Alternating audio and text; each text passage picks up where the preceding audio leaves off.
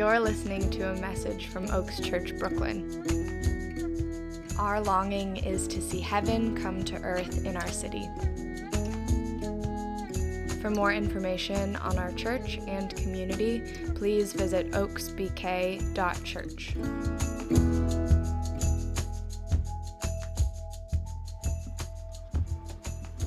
The teaching text today comes from Luke 24. On the first day of the week, very early in the morning, the woman took the spices they had prepared and went to the tomb. They found the stone rolled away from the tomb, but when they entered, they did not find the body of the Lord Jesus.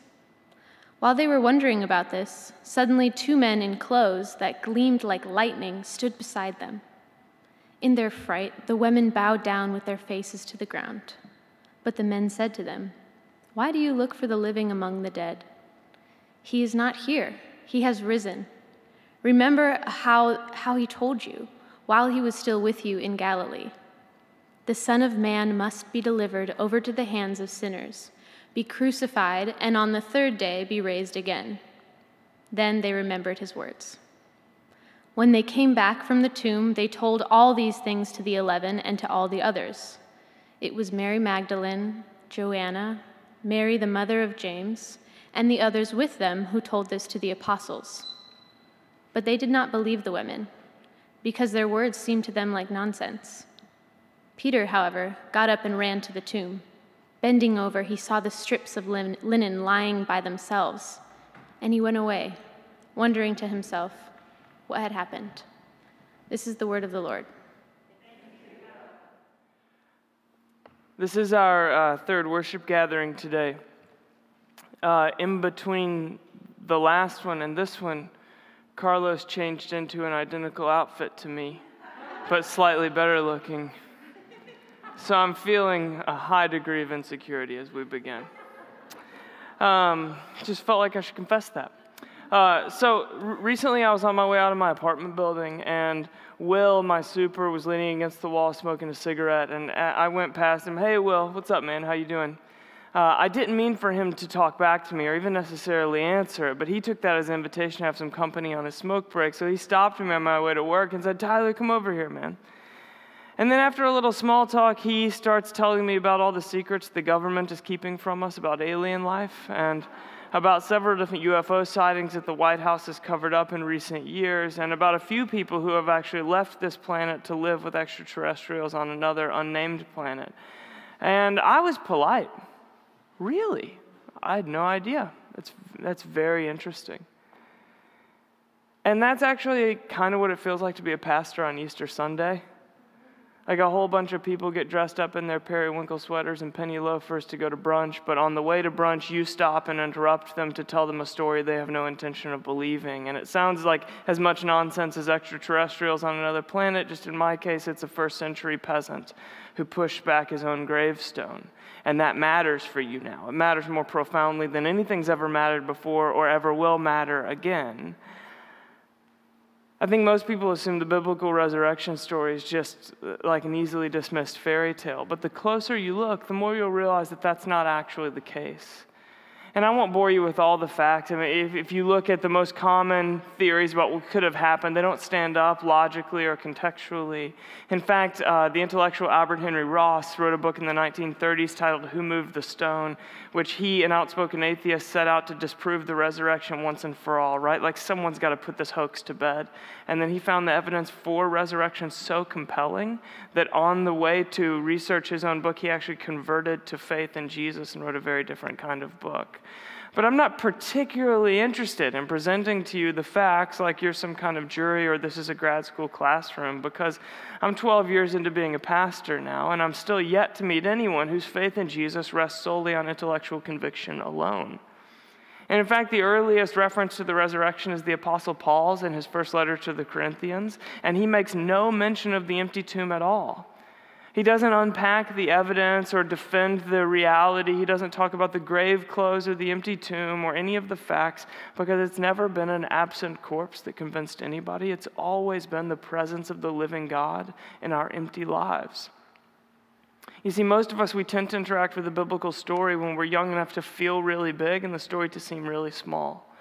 We hear stories like Noah's Ark and Daniel in the lion's den and God on a cross and then an empty grave. When we're so young that we feel big, we feel like the world is our oyster and we're the star of the show and that life goes on forever. But as we get older, if we're paying attention at all, we get smaller and smaller and smaller in our own eyes. And in the last year, every last one of us has gotten smaller. Last Easter was the day that I hit the COVID wall.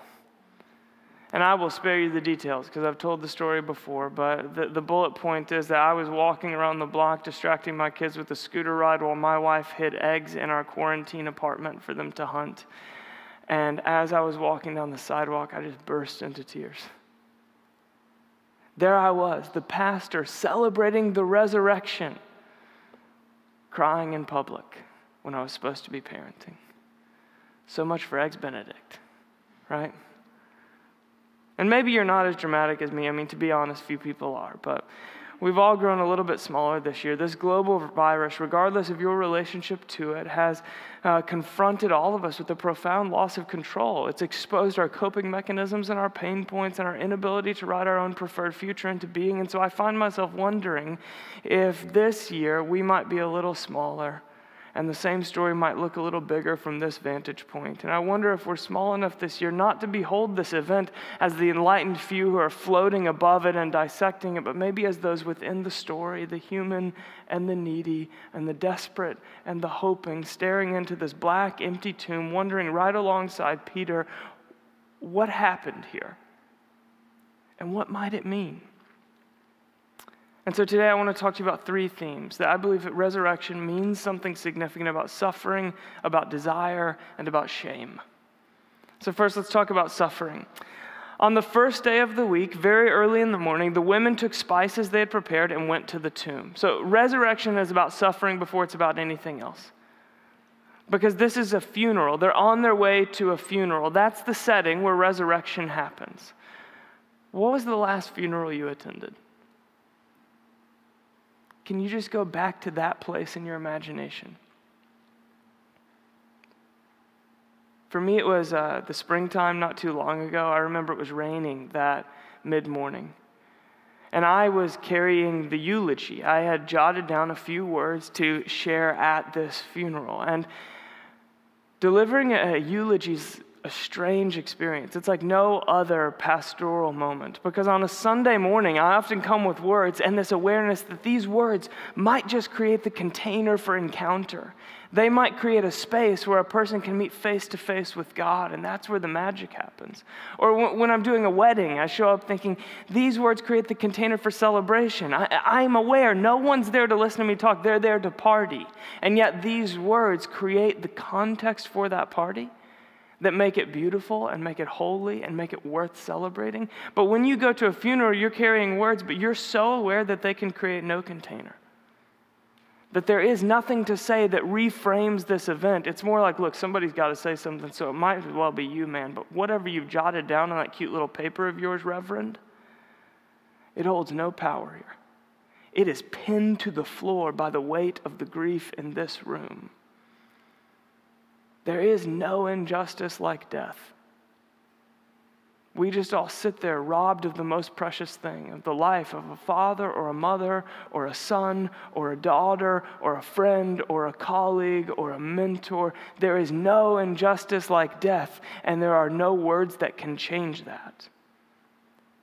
Leo Tolstoy found instant fame as a writer. His first 3 novels were huge successes like few other writers before him. He was talented and disciplined and driven and happy. And then his brother Nicholas died at just 37. And he was forced to witness a public execution in Paris a few months after that. And this really shook him up because death, something he had never thought that hard about up to that point, suddenly now confronted him and was everywhere he looked right at midlife. And so he wrote this: "My question, that at which the age of 50 brought me to the verge of suicide, was the simplest of questions lying in the soul of every man, from the foolish child to the wisest elder. It was a question without an answer. It was, what will come of what I'm doing today or shall do tomorrow? What will come of my whole life?" It can also be expressed thus: is there any meaning in my life that the inevitable death awaiting me does not destroy? Tolstoy the family of the dying, the pastor walking to a funeral home in the rain, and the women carrying burial spices to the tomb to honor their rabbi were all asking the same question: is there anything I have that death cannot take? The most scandalous part of Jesus to modern ears is his claim to be Lord. The most scandalous part of Jesus to their ancient ears was that he, the Lord, would suffer. A God who cries at funerals? A God who bleeds when he's cut? A God who's publicly executed? God on a throne? I'm sure. God on a cross? Never. And I understand why it's such a shock that God would suffer, but I also think that a God who doesn't suffer probably isn't a God worth trusting. Because without the courage to take his own medicine, to crawl down into this world and to feel the darkness with the same helplessness as the rest of us, how could God be trusted? How could God be relatable? Without suffering, how could God possibly help anyone else cope with suffering? How could God tell a story that our real lives and experiences can actually fit within? In his memoir, Elie Wiesel tells of his experience as a Jewish teenage prisoner in Auschwitz. And every time a prisoner was hanged for some offense, the guards would force all the rest of them to watch. And this one particular day, they had 3 executions lined up, and the 2 of them on either side were grown men, but the one in the middle was just a little innocent child. The picture was biblical. It was a lot like Golgotha. Offenders on either side, but in the middle, the picture of innocence. And after the hanging, the guards would always force the prisoners to walk right in front of the gallows as a warning against them to get close enough to the suffering to say, this will happen to you if you step out of line. And that day, as they walked past, the 2 men were deceased, but the boy was too light. He didn't weigh enough. And so he just hung there, kicking his legs and fidgeting his body, still alive for more than a half hour. And Wiesel describes getting close enough to see that face, to see suffering that horrific at close range, and the man behind him whispering under his breath, but just loud enough for him to hear, "Where is God?" And from within me, Wiesel writes, I heard a voice answer, "Where is he? This is where.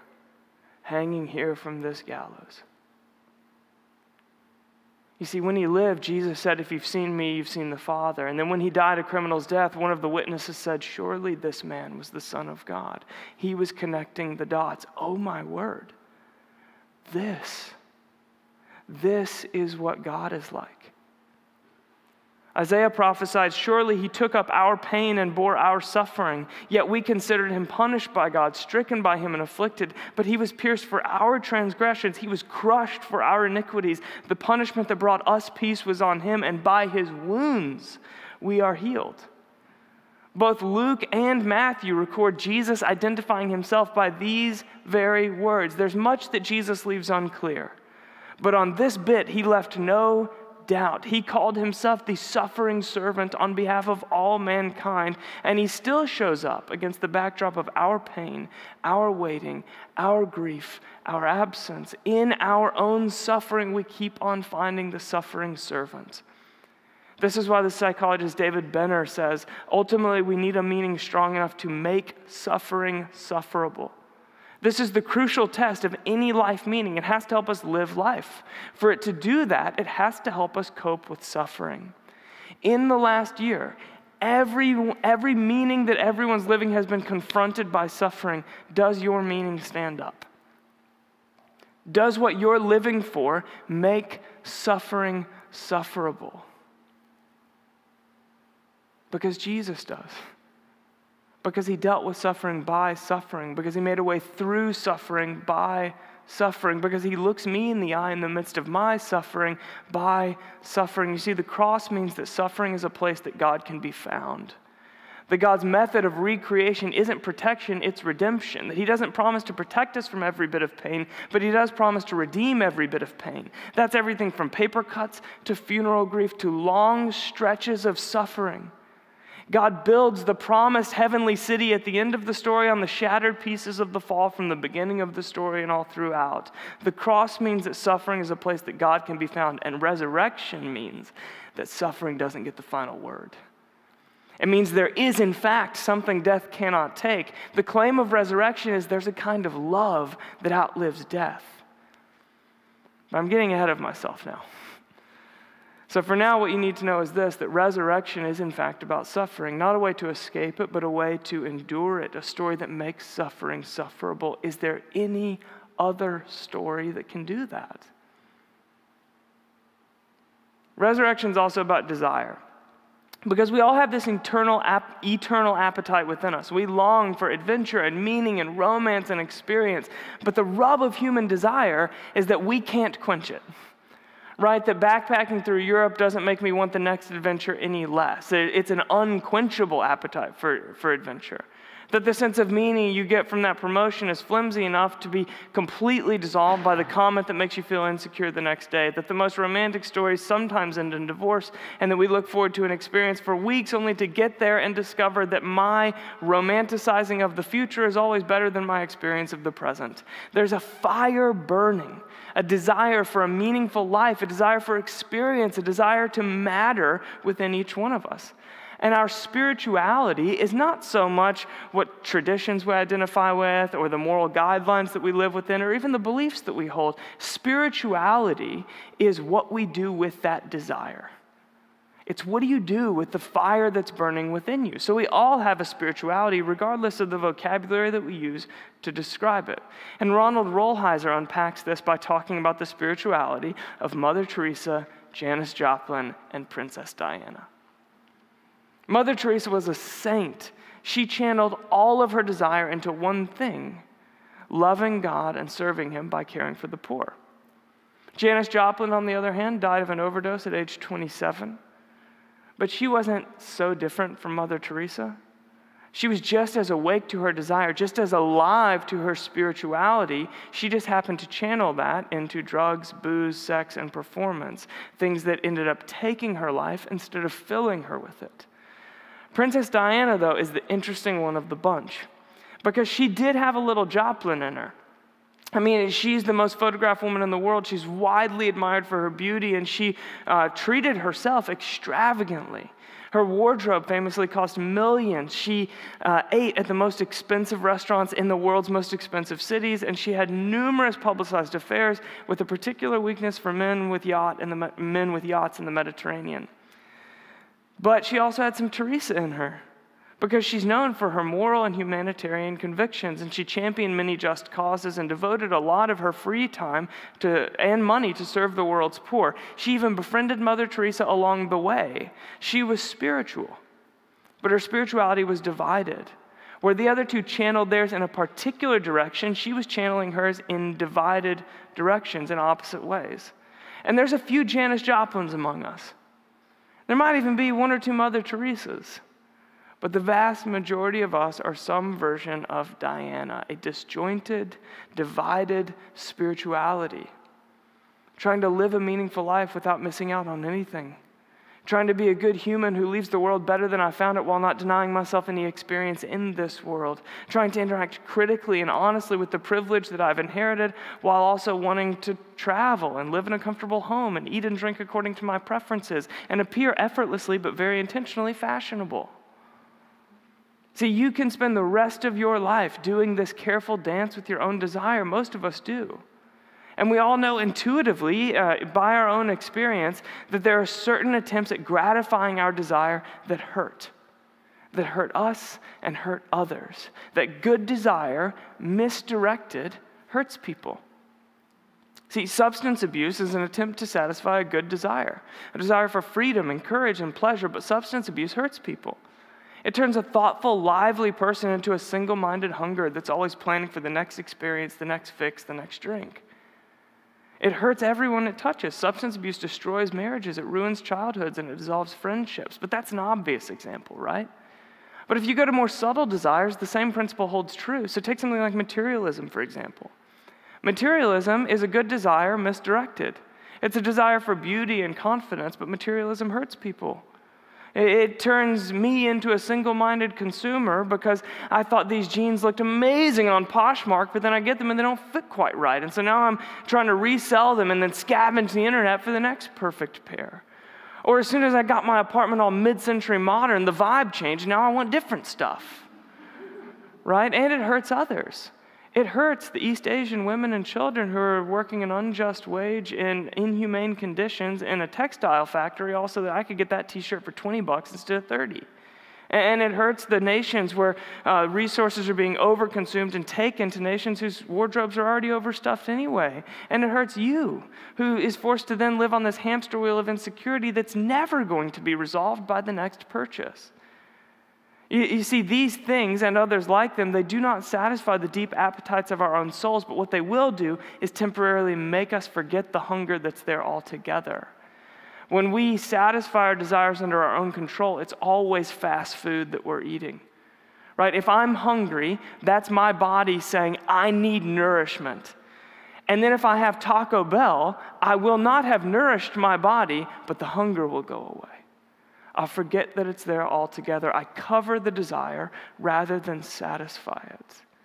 Good desire, misdirected, hurts people. And that's a point that's been universally agreed on throughout history. Understanding and getting free from that is the aim of every religion and philosophy and form of therapy and counseling session. And it's been named evil, dysfunction, brokenness, and insecurity, and the Bible mostly calls it sin. And does that word come with some baggage attached to it? Sure. But as the New York Times columnist David Brooks writes, if you want to talk about the deepest journey, you need words like sin. So whatever you call it, the concept of sin is undeniable. I like Ignatius of Loyola's definition. He says that sin is the refusal to believe that what God wants for me is only my deepest happiness. In other words, we take our desire into our own hands, form our own spirituality, and try to satisfy the deep needs of our own souls. But that really well-intentioned outlook always results in pain, not in wholeness. Good desires misdirected, right? They hurt people. There's this scene in the Brothers Karamazov when the wise old elder, Father Zosima, drops this line: hell is the suffering of being unable to love. The Apostle John said something a lot like that. We know that we pass from death to life because we love each other. Anyone who does not love remains in death. So the first tragedy of sin is that it prevents human beings from doing what we were made to do best, to love. Love is the evidence that we know God, and a lack of love is evidence that we don't. This is why Thomas Merton says, if we knew how much God loved us, there would be no sin. That would cure it all. The second tragedy is even worse than the first. Anyone who does not love remains in death. God is love, so to live apart from God is to live apart from love. It is death to our soul. Sin put a period on the end of a sentence that was meant to go on forever. It put an expiration date on you and me and everyone else and confronted us with that ultimate injustice we call death. Sin is a terminal problem. It is a terminal disease that has infected the whole of the human race, and that is why finally resurrection is about shame. Søren Kierkegaard takes a crack at defining sin as well. He says this: sin is not wanting to be oneself before God. And that's the definition we encounter in Genesis chapter 3 in that famous story about the forbidden fruit. God created a world that was good in every sense of the word, and then Adam and Eve sunk their teeth into that one forbidden fruit from that one forbidden tree, and since then, the God that they took afternoon walks with, who they knew intimately as they knew themselves, seems distant, hard to know, and even harder to trust.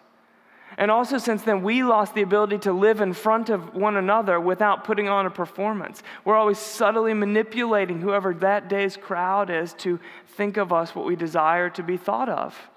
And that is what the whole Genesis forbidden fruit story is all about. It's our ability to live today without hiding. We're all born with this fire of desire burning inside of us, but we're also born with a bottomless well of inadequacy within us. Not wanting to be oneself before God. The equation underneath every human life is this: unquenchable desire plus unshakable shame equals the human condition. Shame is different than guilt. Guilt is that I've done something wrong. Shame is something is wrong with me. Guilt makes us sorry. Shame makes us hide.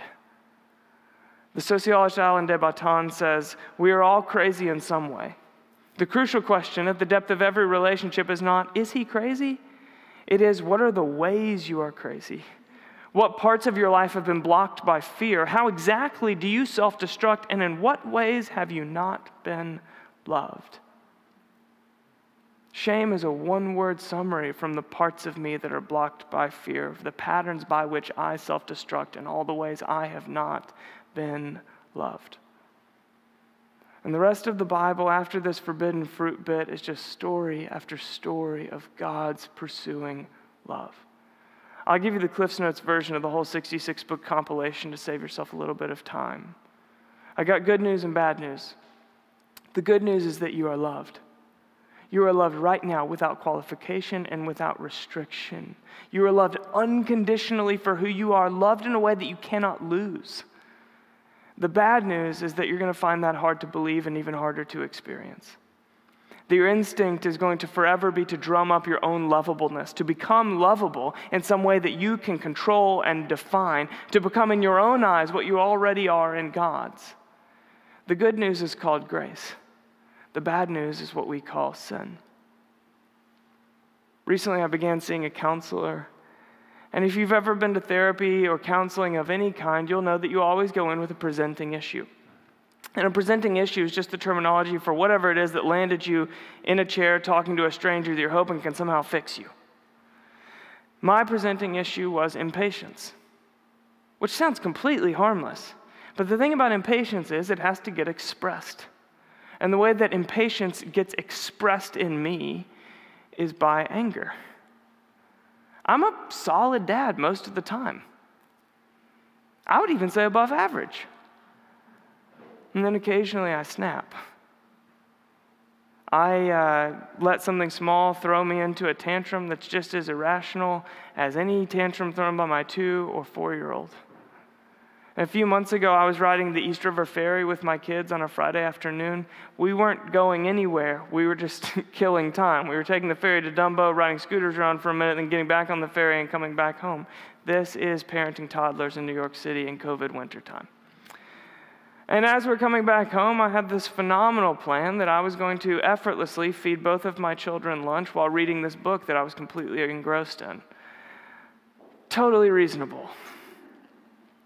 And I'll spare you all the details, but that led to a series of mischievous acts by the kids and overreactions by Dad, and eventually I got home and I flung the door of my apartment angrily against the wall, and I threw my keys at the dish where they're supposed to go that was lying on the counter, and I started taking my 2-year-old son Simon's coat off aggressively while he was crying, and then I looked up. And I'll never forget the expression on my wife's face when she was looking at me. That expression, a mixture of confusion and this maternal instinct to intervene, and also fear. Fear looking at the man that she made vows to. That was the precise moment I knew I needed help. So I show up with my presenting issue. But that's never exactly why you're there, and the counselor knows that. And so every good counselor just kind of pokes and prods around until they hit some pressure point within you that unravels you, and that's when both you and they find out why you're actually there. See, I went looking for tools to have more healthy expressions of anger, and then on something like session 3, I find myself sobbing in recounting something my dad said to me when I was 16 years old that I've never forgotten. See, Jesus is the great healer, but to heal you, he's first got to unravel you. He's got to find that place that unravels you and makes you lie still on the operating table. Luke's resurrection story, it singles out Peter. Did you notice that? The last verse of our teaching text says, Peter, however, got up and ran to the tomb. Bending over, he saw the strips of linen lying by themselves, and he went away, wondering to himself what had happened. Now, the last time Peter had saw Jesus, they were exchanging a glance across a courtyard. Peter, who had enjoyed the benefits of Jesus' inner circle for 3 years, denied even knowing him the second the tide turned. And Jesus told him it'd go down like that.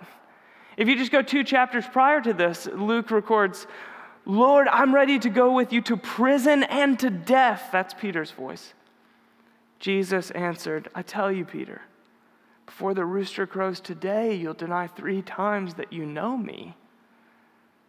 So Peter's warming his hands over a charcoal fire and denies the 3rd time that he even knows him. And that's when the rooster crows. And that audible sound triggers a memory back to the night before for both Peter and Jesus. And so Peter looks up from the prosecutor's bench and shoots his eyes across the courtyard to meet Peter's. And Peter looks up from the glowing red coals and shoots his eyes across the crowd to meet Jesus's.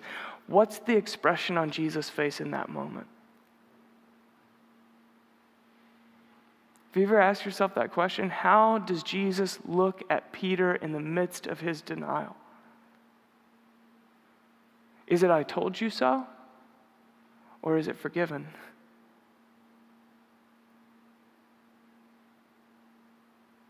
Is it compassion? Or is it judgment? Is it cursing or is it blessing? How you answer that question will tell you everything you really believe about God. Doesn't matter what you say you believe. What's the expression on Jesus' face? How you answer that question tells you what you really believe. Luke goes on. The Lord turned and looked straight at Peter. Then Peter remembered the word the Lord had spoken to him. "Before the rooster crows today, you will disown me 3 times. And he went outside and wept bitterly." You see, we've all got presenting issues. And Jesus is the master counselor. He's just poking and prodding around until he finds the pressure point that unravels us. And Peter finally unravels. Jesus is the great healer, but to heal, he's got to get us to lie still on the operating table. It's me in the counselor's office, Peter in the courtyard. It's all the same. We all have to come undone in order to be healed. A few days later, Peter still couldn't sleep. He's just lying awake in the middle of the night. So he decides to go fishing. Just something to do while he waits for the sun to come up. And the Gospel of John tells us that he's fishing on the Sea of Galilee. That's the same sea where he first met Jesus. And he's taken out his own boat. That's the same boat that Jesus climbed onto uninvited and began to preach while everyone else remained on the land. And he notices this man on the beach just as the sun begins to come above the horizon and says, "Friend, have you caught any fish? Why don't you try throwing your nets to the other side?" And he does it, and his nets began to tear because the catch was so big when he brought them in. That's the same miracle Jesus performed in Peter's life when he first called him. It's at that moment that he realizes that's Jesus on the beach. That's the resurrected rabbi on the beach. So he doesn't row the boat back in. He jumps out of the boat and swims all the way to shore, and Jesus is sitting there, and Jesus has made a charcoal fire, just like the one Peter was warming his hands over in the courtyard before his last denial. Now, psychologists tell us that the sense of smell, of all the 5 senses, is the one that triggers our memory bank in our brain. That is why the smell of your grandmother's house triggers certain memories. That is why you slept in your 13-year-old boyfriend's t-shirt once when you were in middle school. And that is why maybe the smell of your late mother's perfume still brings tears to your eyes. Because smell triggers your memories. I wonder what rushed into Peter's imagination the second he smelled that charcoal. I was walking into Prospect Park a couple Saturdays ago when it was particularly warm, and from like 2 blocks away, I smelled it. Charcoal, it's a distinct smell. And I was flooded with summertime. I wonder what flooded Peter's mind when he was taken back to that moment of his denial. Jesus doesn't tell Peter anything. He has him sit down next to the fire and he asks him a question, like the master counselor. "Peter, do you love me?" He repeated the question 3 times, 3 questions for 3 denials, and it all crescendos in this message. "Peter, you've seen yourself as you really are, but I've always known you as you really are. You've unraveled, and so now in this unraveled place, I need you to hear me say, I still choose you. I still trust you, and you're still the rock I want to build my kingdom on." It's a blessing in place of all the cursing Peter was doing to himself. And that is what the resurrection means for every last one of us. It means blessing replaces our self-cursing. Blessing is Jesus' response to the shame that we carry. You see, the credits roll on Luke's version of the resurrection story like this. When Jesus had led them out to the vicinity of Bethany, he lifted up his hands and blessed them. He blessed them. We spend our whole lives trying to bless ourselves. We try to earn our own affirmation and get a well done from this or that person. We try to be seen, to be noticed, to be welcomed and wanted, to drum up our own lovableness, as we've said, to be noble and to be admired. Inherent in the human condition is the incessant need to earn what we can only be given. And that leaves each one of us with a unique, tailor-made cocktail of shame floating around inside of us. It's the lost son who wanders back onto the father's property with a plan. I'll come back and work as one of his hired servants. Work as one of his hired servants, that means I'll earn back the blessing that I lost. That's the instinctive response to shame. It's called religion. Religion is, I've messed up, so I'm going to go to God to make it right. I'm going to do all the right things and prove to him that I really mean it this time. Religion is trying to earn back what was lost by the same method that lost it in the first place. The resurrection of Jesus is not religion. It is an emphatic, universal blessing. A blessing for every last one of us, an announcement in the unique language that we can understand, a language that speaks to the self-destructive, fearful, wounded, unloved places in my heart. I see you. I love you. And I've shared everything with you. My perfect life and all of its consequences replaces your failure and all of their consequences. It's a free gift to anyone undone enough to unwrap it. When he had led them out to the vicinity of Bethany, the village of Bethany, that's where Jesus took them to bless them. Bethany is where the crowds chanted Hosanna. It's where Mary anointed Jesus with the costly perfume. It's where Jesus called Lazarus out of his own tomb. And I wonder if as Jesus was leading them there, not too far removed from those events, if the palm branches were still lying by the roadside from a few days prior. And I wonder if the smell of that pure nard might have still hung somewhere in the air from Mary's extravagant outpouring of perfume. And I wonder if a few strips of linen still lay outside Lazarus' tomb from his own grave clothes. When he'd led them out to the vicinity of Bethany. We all know Bethany. Bethany is the memory so painful that you feel the weight of shame return just by proximity to that place or that situation or that memory or that person. Bethany is the time God seems so close and so real, and those times feel 1,000,000 miles away because of what I've experienced since. Bethany is my particular personal journey of belief and doubt, hope and loss, forgiveness and resentment, coping and hiding. Bethany is where Jesus first posed and still poses this question: I am the resurrection and the life. Do you believe this? Do you believe this? See, the blessing of Jesus is so personal. He's the healer of the whole world, but he's also the healer of my personal world, of my wounds, my thoughts, my failures, my fears, my pains, my past, my future, and even my present moment. When he led them out to the vicinity of Bethany, he got there, drug all the context of their personal stories and unique brands of disappointment into that moment, and right there, he lifted up his hands and he blessed them. That day that I lost it on my 2-year-old Simon, when my wife looked at me like I was a stranger, the day I saw myself as clearly as Peter saw himself in that courtyard and wept just as bitterly as he did, I put my kids to bed that night. And I leaned down to pray for each one of them, as I always do. And I always pray the same kind of stuff, but this night I prayed different prayers. I leaned down, I put my head right against Simon's forehead, and I prayed, Jesus, somehow, please make me the dad this boy needs. And I got down to the bottom bunk on my knees, and I laid my forehead against Hank's, and I said, Jesus, please, somehow, make me the dad this boy needs. And then I got up, and I started to walk out, and I heard, Dad?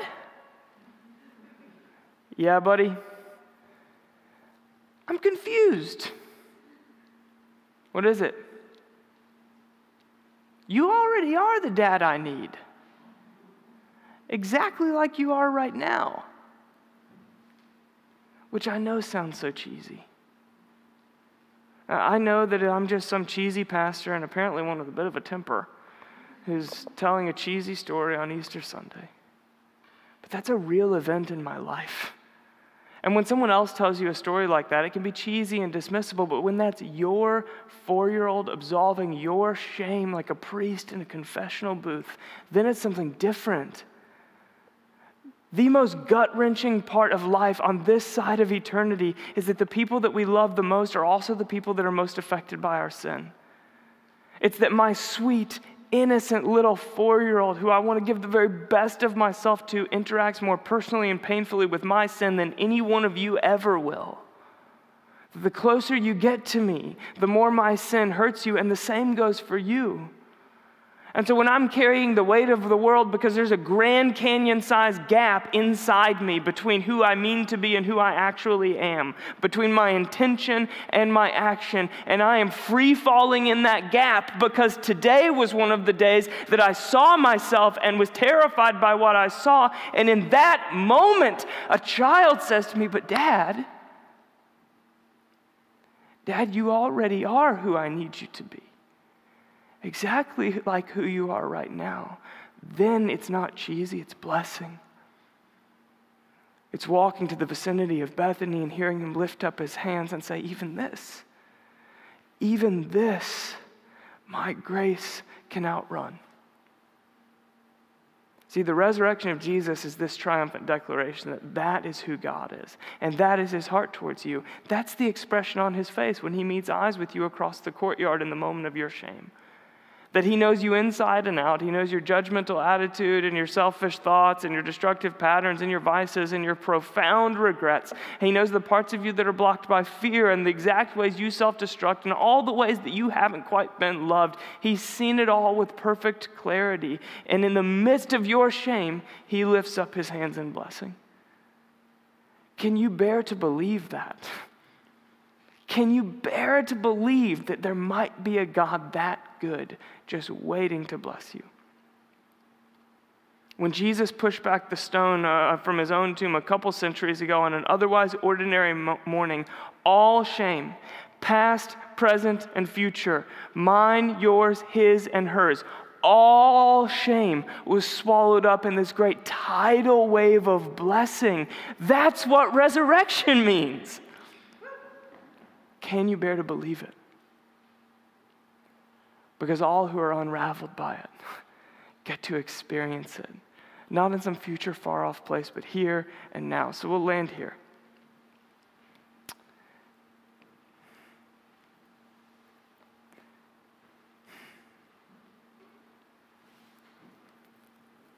If all we do is reflect on the life, death, and resurrection of Jesus, we find him to be really likable. He's winsome and charming and quite noble. But if resurrection is more than a metaphor, if it's more than a reflection, if it's an actual event, that makes Jesus dangerous. Because resurrection means my unquenchable desires can actually be quenched, and the bottomless well of shame that lives within me can be completely drained out.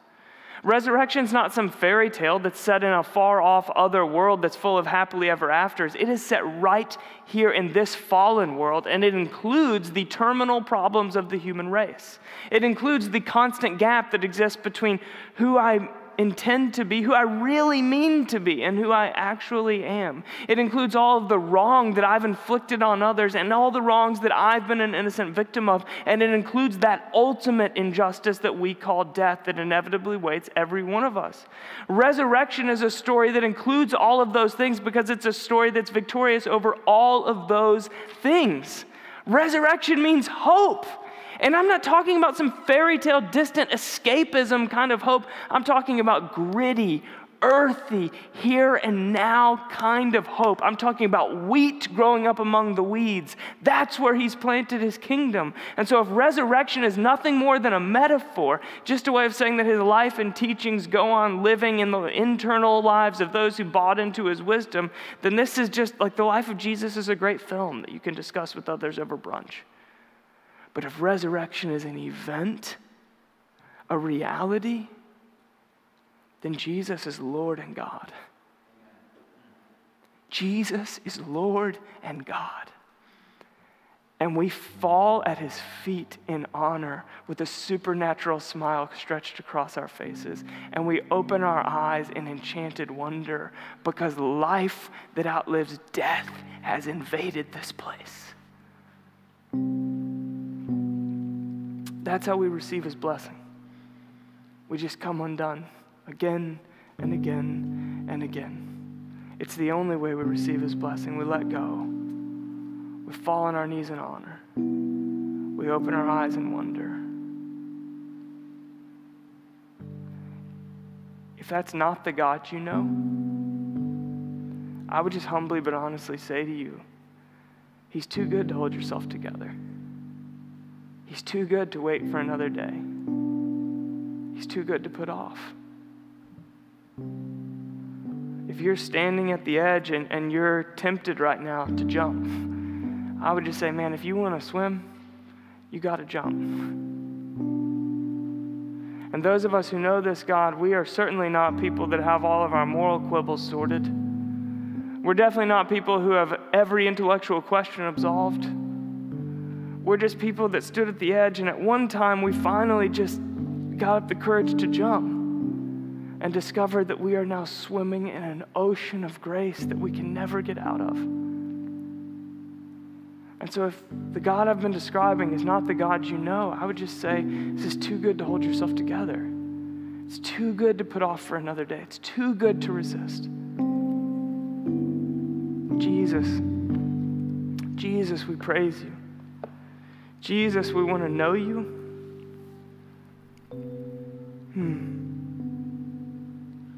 Jesus, give us the courage to come undone again today so that your healing and your love can get to those untouched places within every last one of us. And just as we're seated in this room and you're seated at home on your couch or whatever, I just want to offer a couple of invitations. And the first is for those who are outside of this leap of belief. And I simply don't want to move on without giving you a chance to know him. Because I'm an absolute mess, as of course you know. But I know him. And so I'm so alive, and I want you to know that life. So if you don't know this God and you're just like, yeah, that sounds all right to me, then I just invite you just wherever you're seated, whether you're at home, sitting around with friends, or you're in this room, just to open up your hands in front of you. And it's just this really simple way of you saying to God, if that's who you are, then come on.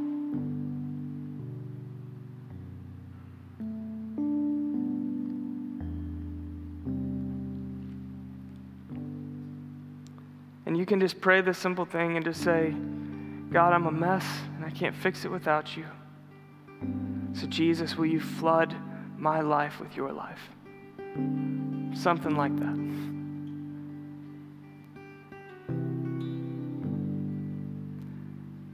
And then I want to give an invitation to the believing, to those of you who know this God. I think it's important that we have this day in the midst of what has been such a hard year, a year plus, and will continue to be hard in the days to come. Because I think today we remember that our hope does not lie in a particular set of circumstances or in a future place. Our hope lies in a person. Jesus. Jesus. Jesus and only Jesus is worthy of our affection and our praise. Jesus and only Jesus can satisfy our desire. Jesus and only Jesus can absolve our shame. Jesus and only Jesus can hold the weight of our hope. I got to get out of here. I'm going to preach myself emotional. Jesus and only Jesus. As I'm thinking this right now in this moment about how foolish it must have looked on that resurrection day when there was this tiny band of people dancing around in a graveyard like a victory had been won. And how foolish it must have been when King David marched into the city wearing the undergarment of a priest and danced the whole way in, and how we've inherited this story where we always look foolish at first and victorious in the end. And we're sitting in a room in chairs spaced really far out from each other, and I have no idea how you're interacting with anything I'm saying because there's a mask covering your face, and how foolish it would look to celebrate in the midst of this moment like we have victory that outlives this life, and yet we do. And so I wonder if we could just celebrate the victory of Jesus in a place like this, and if we might feel foolish at first and victoriously alive in the end. So we stand together, we celebrate together, and let's worship Jesus.